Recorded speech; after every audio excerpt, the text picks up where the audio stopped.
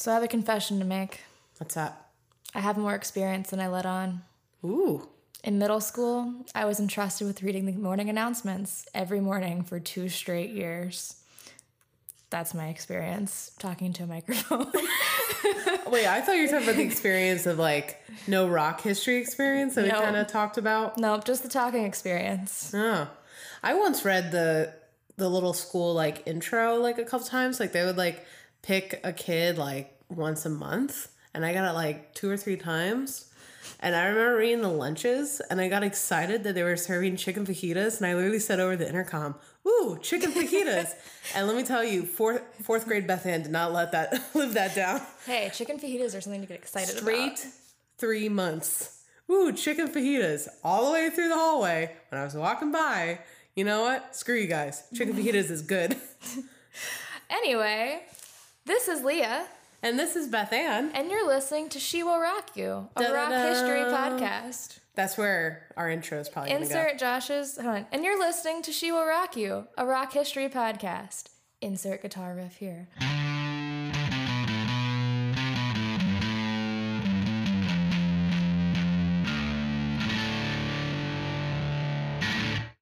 All right, Leah. Yes. Guess what? What? We're talking about the Rocket Man himself, Elton John. Heck yes. Or Sir Elton John. Sir Elton John. As I should say. He has been knighted. He has been. Yes, he has. That's kind of the extent of my Elton John knowledge is that he was knighted. He was in that one Kingsman movie. And I forgot about that. That's where I think he and Aaron, or what's his face? Taron Egerton met. I have this whole theory. We can talk about it later. And that he wrote the music for Lion King. So please enlighten me. You know what? You're on a good roll. We're forgetting 30 years, but you know what? We're good in there. Lion King's important. Lion King is the highlight.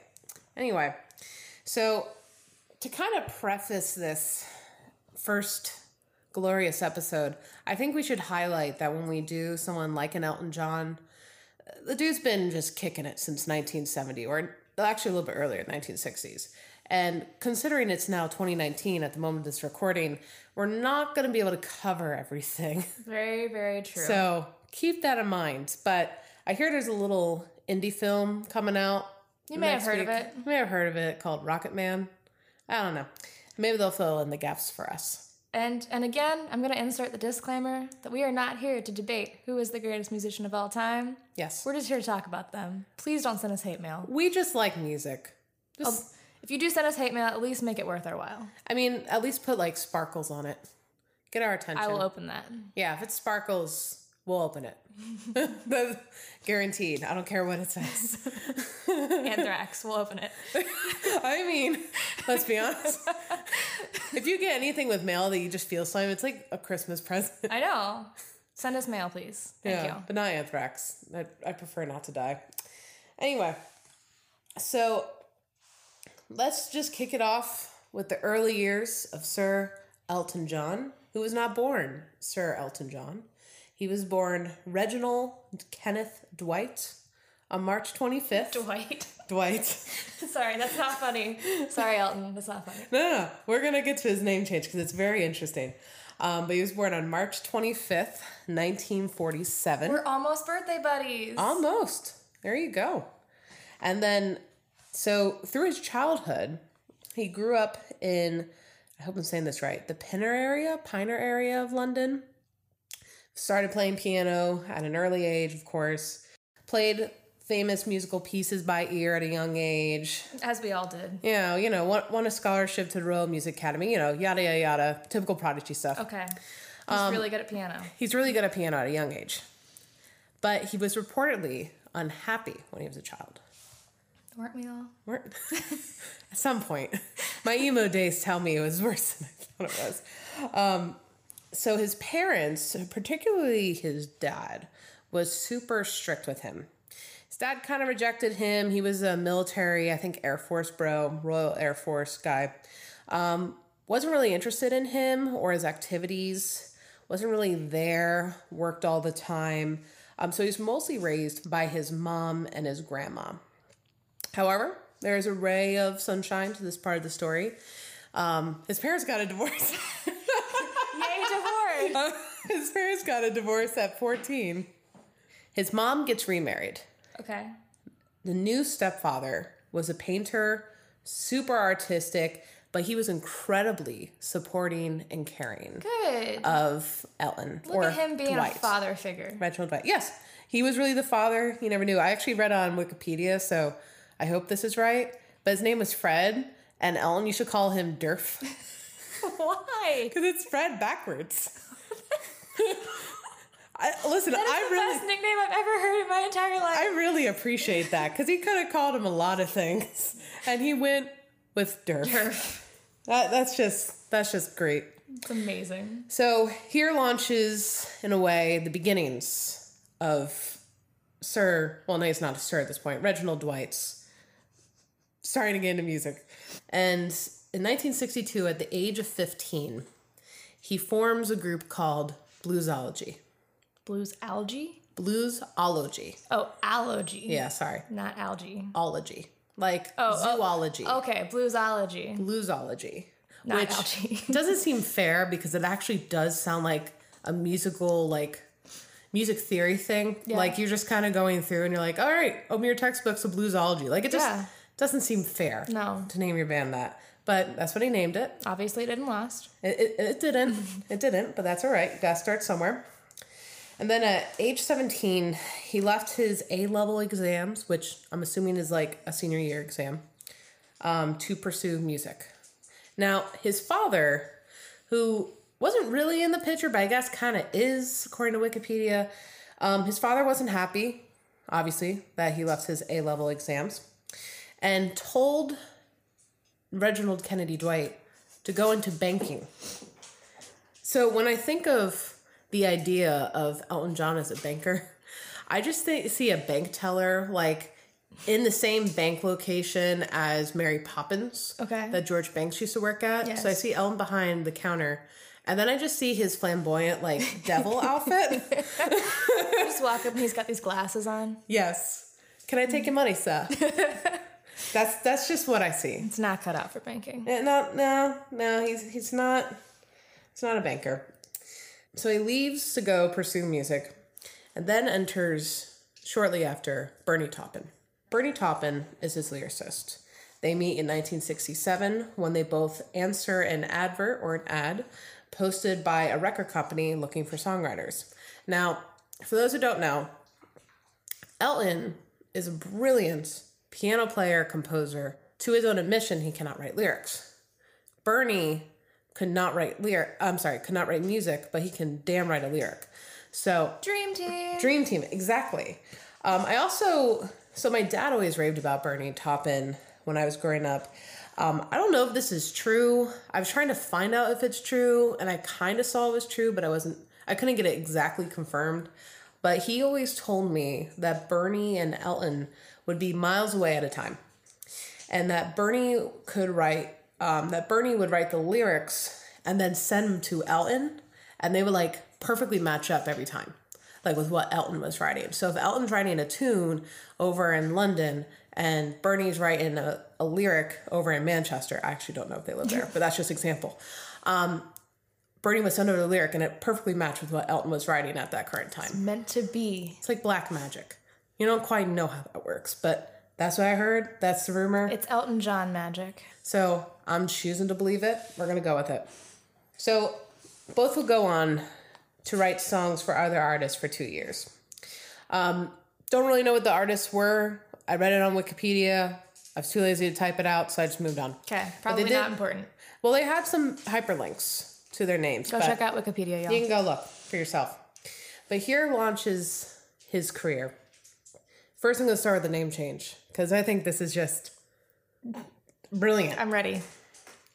So, Reginald Kennedy Dwight says he would have never been a success if his name was Reg Dwight. He actually said, give me a break. It's not going to work. I mean, that's a little bit of a he's not wrong. paraphrase. Good for don't blame him. him. Good for him for pointing that out at a young age and realizing Reg Dwight wasn't really going to go anywhere. Notice to all parents out there, do not name your child Reginald Dwight if you want them to succeed in life. I mean, if you want to be a banker, It's a great banking name. Perfect. He's going to go far. He's going to rise to the ranks. But if you want to be a musical artist, Reg Dwight may not cut it. Maybe today, because we're a little more inclusive. But back then, ain't gonna work. It's not a good name. So while he was in Bluesology, he hodgepodged together the names of his two bandmates. That's like intellectual property theft. Well, I mean, yeah, but he's Elton John. Are you going to complain? No. The first bandmate, Okay. Long John Baldry. Silver. Darn it. No. You're almost there. Now I want seafood. Thank you for that. But not that seafood, like a better seafood. Yeah, don't eat Long John Silver's. Not worth it. Yeah. And then Elton Dean pulled Elton John. Okay. So It's a stretch, but I'll give it to him. yeah, it works. It works. So one day, the record company comes to Elton and Bernie and is like, hey, write yourself an album. Okay. So Elton comes out, and kind of Bernie too. Elton comes out with Empty Sky in 1969. But then they write another album called simply Elton John in 1970. Gotta love those self-titled albums. Yeah. And his first hit single was Your Song, which is stand down one of my favorite songs of all time. It rose to 7th on the UK charts and 8th on the US charts. He goes and plays his first US show at the famous The Troubadour. Troubadour in LA. All the right people in the music industry happened to be there that night. You're in LA. Perfect time to do it. Which leads him to recording another album in 1970. So that's 2 albums in 1 year. And this is called The Tumbleweed Connection. Inspired, it's a concept album inspired by American country and Western ideologies. So the British guy made a country western album. I mean, I would assume I haven't listened to it. I should have listened to it, but I just like the idea of that. I mean, props to him. So it goes to number 2 in the UK. Do they know what country music is? Well, it only goes to number 5 in the US. Okay. Which is really interesting to me because, let's just be honest, you know how much Americans love stuff about themselves. This is true. So I'm really surprised it rise to like number 1. But hey, Tumbleweed Connection, number 5 in the US. And then he comes out with another album, Mad Man Across the Water in 1971. That title makes sense. Yeah, great one. That's where you get Levon and Tiny Dancer, also 2 excellent songs. Then he does another album. This one's a live album called 11/17/70. You can guess when it's recorded. Okay. And that was released in 1971. But if you're counting at home, that is a total of 5 albums in 2 years. Wait, this was all 2 years? This is all 2 years. 1969 to 1971. Oh, yeah, 1971. Yeah. That's 2 years. That's insane. Empty Sky, Elton John, Tumbleweed Connection, the live album, Mad Men Across the Water. So did they sleep? I don't know. Did they just have all this ready to go? I wonder if they've been working together for... I mean, I think when it works and you have such a connection like that in writing, you're just popping them out. You're like, all right, put it on a record. Let's go. Okay. I got to get touring. So To be fair, I guess records weren't as long as they are now. I mean, You were limited in the amount of space you had, That's but true. still, like, that's a lot of songs. but they were pushing out I feel like today's albums, you're usually not going to go past like 11. Yeah. Some of these were like 14, but shorter songs. Okay. I mean, That's insane. yeah, it's literally, yeah, I agree. So he just keeps releasing albums and hits nonstop until we arrive to 1973 in his 7th studio album, Goodbye Yellow Brick Road. This is the album that he's, I think, just really known for and what really pushed him to be international star. It also gained him a glam rock status for a short time, I can see that. mainly because Betty and the Jets was on that album. Yep. Goodbye Yellow Brick Road, Saturday Night, So Right for Fighting, one of my favorites, Candle in the Wind, Funeral for a Friend, Love Lies Bleeding. You know, all those were just packed on that album. There is a great album. It's great. I have listened to this album. That was not the extent of my Elton John knowledge at the beginning of this episode, to be clear. It's a sensational album. So now moving on to a fun segment. Okay. We got to interject this before we really go on to any of the deeper stuff, because we're going to really start getting into his life. Let's talk about his favorite costumes. Yes, this is important. I've highlighted 3. I mean, there's just so many. Okay. But what's really important to note about Elton's costume choices is Elton's dad encouraged him to dress conservatively. Yes, his actual dad. Yeah, conservatively. Elton is quoted saying that his costumes are symbolic of letting go of his restrictive childhood. So it's 1980. We're in Central Park, New York City. And Elton John steps up to the stage in a full Donald Duck costume. Webbed feet and that's weird even for the 80s. little hat and all. That's weird even for the 80s. Hey. Props to him. I just imagine Ellen stepping up to the stage in Central Park in a Donald Duck album, and in his head he's like, screw you, Dad. Let me live my life. Let me live my life as a Donald Duck. Damn it. And then, so that's number 1 on my list. Okay. Favorite. Second favorite. In the little rock opera by The Who, known as Tommy, which was both an album and then a movie. I believe was the order of it. But in the movie, he sings Pinball Wizard. Okay. Which is a great song. So, you haven't seen Tommy? I have not. Okay. So I'm going to paint the picture. To kind of give I'm going to assume these people have not either. The premise of it was a kid, his father left, his mom got, I think, remarried, but his ghost father comes back, and from that experience, yeah, this is all spoilers in case you didn't realize. It's been out for like 40 years. If you haven't seen it, you've had your chance. Yeah, you had a chance. But his ghost father comes back, and all of a sudden, and I hope I'm remembering this right, so it may be a little out of order. Then all of a sudden, he's deaf, dumb, and blind. Okay. From that experience. Like, some lightning goes off, and he's like, all of a sudden, can't see, can't hear, can't smell. He can smell, can't talk. Important. The one sense you didn't lose. Yeah. Well, I'm assuming he needed that sense because he probably used that sense to play pinball. And he becomes... The Pinball Wizard. The Pinball Wizard. He becomes so good at it. And there's a lyric about being so good at it that I'm not going to mention because I don't want to get copyrighted claimed. So he becomes a Pinball Wizard. Then he works his way to becoming a guru. I would rank Wizard higher than Guru in the list of pinball achievements, but whatever. Pinball, spiritual, guidance, leader. Okay. Could be, who knows?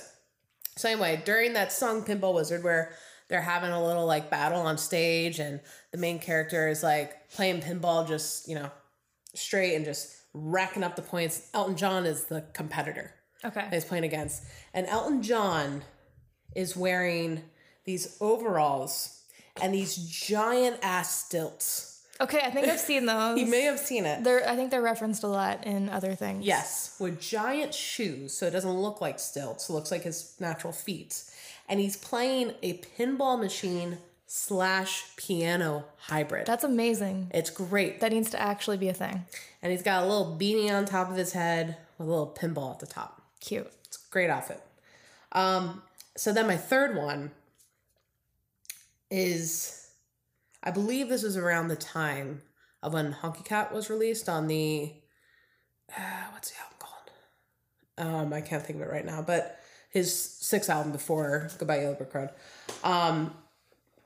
He wears a full cat suit. Yes.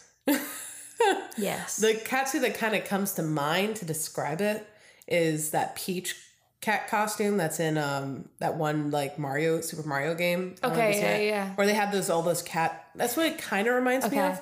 But it's we'll post some pictures of it. You can look on our Instagram. Yeah, we'll definitely post some pictures of all these outfits. But bottom up, high heels, covered in fur. It's just one big piece. One white furry onesie with these little black spots. His black fur goes to from his nose, around that top of his head. To his forehead. And then he's wearing giant white glasses. Okay. It's great. It's a great costume. Actually, the picture I have is him just standing up in a cat outfit. That's amazing. That's all you need to know. So those are my 3. Okay. Those are there 3 are many, many, many more. So moving on to He's getting famous. He's just blowing up. He's on #1 charts every time he releases an album, which brings into light when you're that famous a little about your personal life. And there are no secrets. There are no secrets when you're that famous. And I do want to preface this one just a little bit here, because I could see some people might be getting a little bit upset that we're kind of diverting from the music to talk a little bit about personal life. And you have to. I mean, it makes them who they are. And you know what? I just want to offer a little bit of a different perspective on that. Get used to it. Because we're just going to talk about everyone's personal life. So just get used to it. I mean, I wasn't going to say it like that, but that's one way. I will. That's one way of saying it. But, great, powerful music doesn't come up from the air. You just don't make it up off the spot.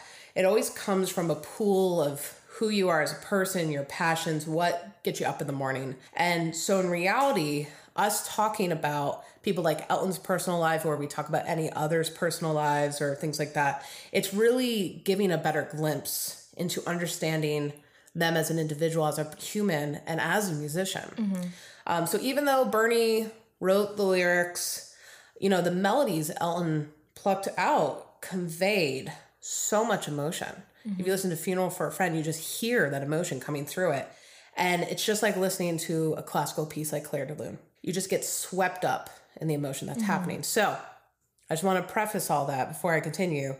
And also just for the series, we are going to talk about personal lives. We're going to talk about probably drugs. We're going to talk about alcohol. We're going to talk about sex, drugs, and rock and roll. Yeah, it's called that for a reason. But really the reason I bring them up is because I want to understand that person better as why their music was as poignant as it is. So valid. Just throwing it out there. Let it be. So let's get rocking. So it all started where his personal life kind of picks up off Wikipedia. Is he meets a girl. He's really young. It's 67. He's born 47, so he's 20. Yep. And maybe 19. She becomes pregnant, and he just proposes on the spot. Elton says in interviews that's just what he thought you had to do. That's what you did back in 67. That's what you did. Hey, that's what happens. But something happened where I don't know if she really wasn't pregnant or she may have miscarried. Okay. Something happened, but that baby didn't end up matriculating. So 3 weeks before Elton ended the engagement. Okay. And I wouldn't say it's because she actually wasn't pregnant. I think it was, if I could guess, it was just you're 20 and you don't know. Yeah. You don't know what you're doing. You're not going to marry this random girl who's no longer pregnant. Yeah. Or but maybe was not pregnant. I'm not going to drag her. Who knows the full situation, but that's the straight facts of it. Then in the 70s, he reportedly fell in love for the first time with his manager, John Reid. They were together for 5 years. This is the fact I've been waiting to tell you all day because you're going to go nuts. John Reid managed not only Elton John, but managed Queen. Yes. And this is a little bit just of a fun nerd fact. So in Bohemian Rhapsody, John Reid was played by Aidan Gillian, who plays Littlefinger in Game of Thrones. And in Rocket Man, it's played by Richard Madden, who plays Robb Stark in Game of Thrones. So it's a fun little That's fun. I am disappointed that they didn't use the same actor for consistency. Wouldn't that be great? But it's still okay. I think in fairness, though, he managed Elton John way before he managed Queen. Okay. So there's quite a big age difference. So he's first quiet about his sexuality. He's just a shy person in general in the beginning of the 70s. But when he finally came out, it was in Rolling Stone magazine in 1976 where he came out as bisexual. Okay. And I remember him saying, he's like, well, I thought it was just an open secret. Like, everyone knew it. It turns out not everyone knew it. Uh-oh. His plan was to dispel an open rumor, but that really didn't happen in that case. So if we think about this, we have a man coming out in 1976 where despite Woodstock, despite Summer of Love, it was still very unsafe to come out. Still. No matter how famous you are. Yeah. And so it's very brave and commendable in my mind because he really did pave a way for the LGBTQ community. It was really, I think, the first one in the forefront to bring it to normalcy. So even though in 1976 where he thought, oh, this is an open rumor, and other people weren't as accepting at that point, he still stuck to his guns. And props to him. yeah, you know what? That's not easy to do. No. But we do come in 1984. He does get married to a recording engineer named Renee Blowell, I think is how you pronounce it. There was a little bit about, he talked a little bit about his marriage with her, and I'm assuming it was a little bit more of a tumultuous time for him. And mainly because, not with her necessarily, but with some of the drugs he was involved with and other stuff. We're going to get into that in a little bit. But it was more about what was happening near, I guess, the end of the marriage, I believe it was, or maybe it was like right at the beginning. I'm not sure of the length of this, but he had a big battle with the Sun newspaper or magazine, that gossip magazine. I think it's back in London or in UK.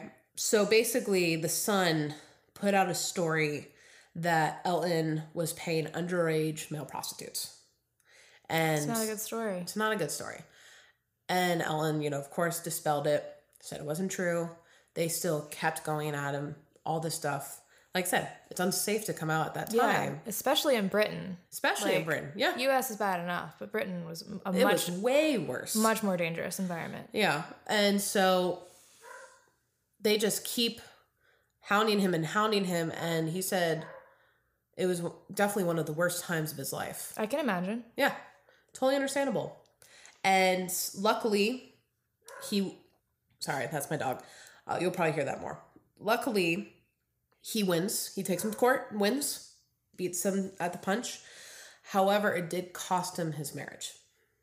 I mean, if you think about it, it's really painful stuff to go through. Yeah, I can see that. And I don't know if that was the exact cause of his marriage, but I know it didn't help. Yeah. So his marriage ended in 1988.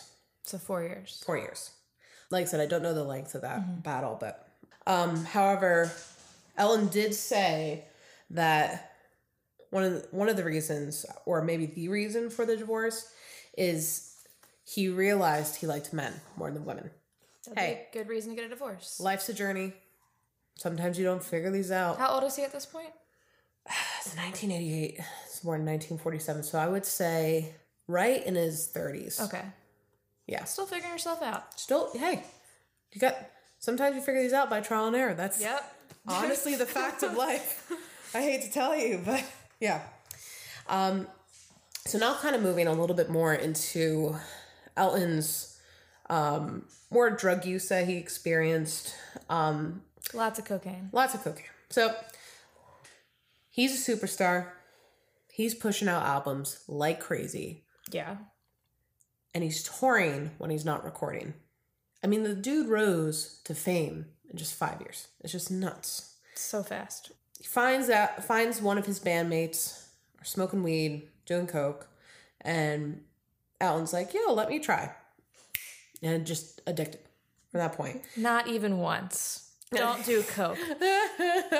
But the reason why it was so appealing to him, especially coke, not so much weed, but like the reason why it's so appealing is because he's naturally shy.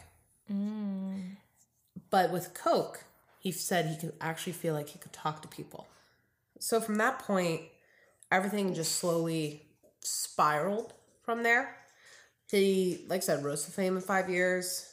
His relationship with John Reed, which was also a 5-year length, ended. Which all led to him... Right, this is a very serious part. Appreciate you not whining. Anyway, which all led to him doing an intentional Valium overdose in 1975. So sad. It's very sad. But he recovered. Good. Obviously. Shortly after his recovery, he played the famous Dodgers Stadium show in his little sequined Dodger outfit.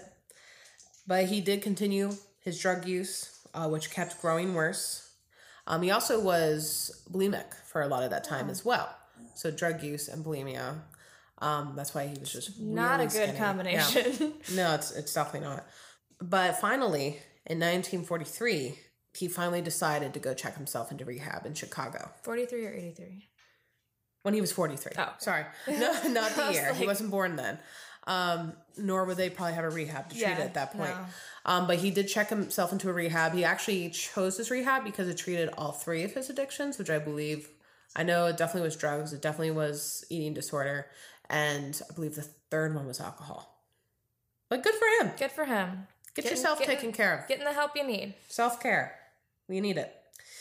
But after he gets sober, he goes through a career revitalization. So that check-in, I think, was around 1991. Okay. He comes back, takes a year off, and he comes out with his album, The One, which hit the #1 chart for the first time in 16 years for him. That's big to go to rehab as a rock artist and then still come back and have your career not be dead. Yeah. Yeah, absolutely. And then in 1992, he started the Elton John AIDS Foundation, in which he announced at a press conference that every single released in the U.S., the proceeds would go towards AIDS research. That charity, as of today, raised $400 million. Jeez. For AIDS research. Good for him. Yeah, it's great. And I know part of it, I mean, AIDS was just such a terrible disease. It still is. But thankfully, we have so much research. I believe, I just heard something that they're like literally on the verge of curing AIDS and HIV like within the next year or so.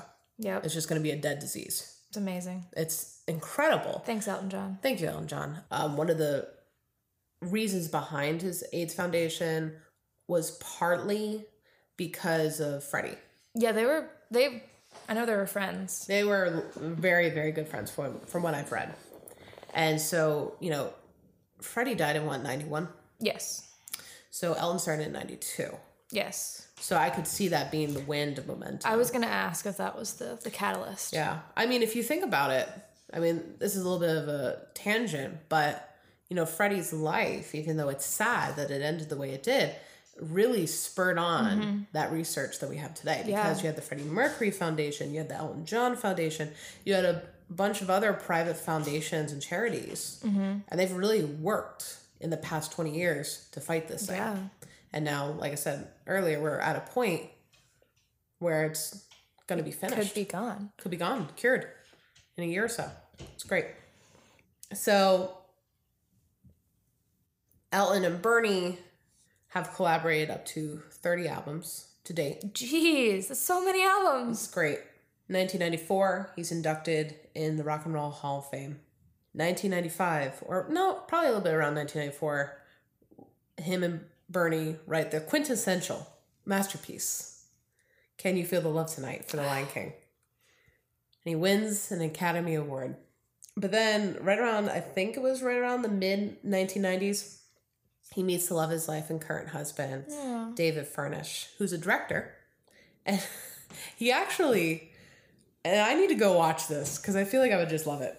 He made a documentary called Tantrums and Tiaras. And it's all about Elton John. Sounds amazing. It is great. I've watched like little pieces of it from the special because they showed it. And it's just Elton John just like yelling. F this, F that, F this. And then like the next scene they cut to and it's Elton John holding a puppy and he's smiling. Oh. I feel like that also describes me very well. I mean, also. I just related to that on a spiritual level. We should watch that after this. Yeah, I agree. And then in 1998, he gets knighted for all of his good work he's done towards AIDS research by the Queen. Oh, I didn't know that was the reason he got knighted. Yeah, that was the reason. So Reginald Kennedy Dwight transforms to Sir Elton John. It's a Cinderella story. He goes on, writes music for Aida, writes music for Billy Elliot. Okay. Also, I just have all the random facts. I don't know if he was in the movie or the Broadway production, but the person who's going to be playing Bernie Taupin in Rocket Man was in Billy Elliot. Aw, that's cool. I just think that's sweet. That is cool. That's just great. But finally, in 2018, Sir Elton John, announced the farewell tour, which is a 3-year tour. Goodbye. Very long farewell. I'm going to make this last 3 years. But a lot of people love him. He announces the farewell tour, the very last tour. And then in 2019, the movie Rocket Man comes out about his life at the age of 73. He's 73? He's 73. And he does not look 73. I think Bernie is right around there. Wow.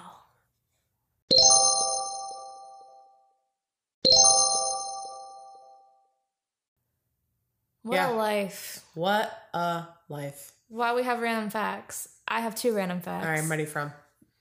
So the first is I'm currently reading a Guns N' Roses biography for a future episode, Nice. just for fun type thing.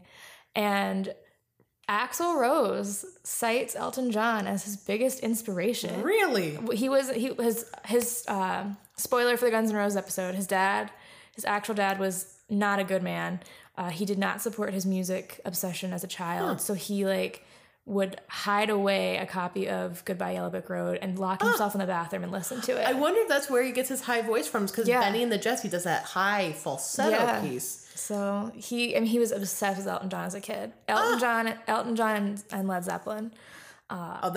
There you go. Yeah, that's all you need. You just described. That is Guns N' Roses. Guns N' Roses right there. And then second fun fact, because I got to have a Struts fact to throw in something. So the Struts song, Prima Donna Like Me, is inspired by Elton John's The Bitch Is Back. Yes. And about a month ago, Elton John has a radio show in the UK, and he played their song on air. Okay, first off, I'm a little upset because why do we not have an Elton John radio show? Why is you that? can listen to it on Apple Radio. No, I want to turn on my radio in the car, and I want to hear Sir Elton John. The UK only has 6 radio stations anyway. So that's fair. They're literally called Radio 1, 2, 3, 4, and 5. And their channels are lacking too. I was just in London, and I had 20 channels to choose from, and 5 of them were dedicated to ghost stories. Are you guys okay over there? Hey, it's an old city. Anything goes. Lots of ghosts. Yeah. But yeah, he played their song that he inspired on his radio show. And that just warms my heart. That's amazing. Good for you, Sir Elton John. You're such a great person. All right. That's it. That's it. Do you want me to sign it off? First episode. Well, first, just a word from our sponsors. Nobody. That's actually a K-Mac 2012 joke. I'm not going to steal that. That's a YouTuber. But I am drinking a Guinness Drought Stout at the moment of this recording. That is the episode drink of choice. Yep. I don't know if this is going to become a bit for future episodes, but hey, let's see what it feels like. Take one. Guinness Drought Stout, St. James Gate, Dublin, Ireland. Savage in 1759. I'm waiting for where's their catchy slogan? Does Guinness have a slogan? Brewed in Dublin. Oh, that's not a good slogan. So do you want me to sign off since you just Yes, did? Okay. Please do.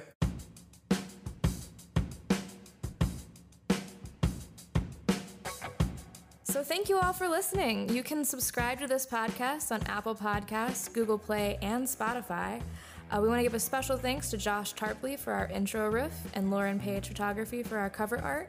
You can like the show on Facebook and follow it on Instagram at She Will Rock You Podcast. You can also follow our personal Instagrams at Bethanne Tarpley, that's BethanneTarpley. And you can follow me at Leah Elizabeth J, that's LeahElizabeth_J. So I don't know how to sign this off. That's it. That's it, guys. Rocked it. Rock on. First episode. Round of applause. Done. All right. See you guys later.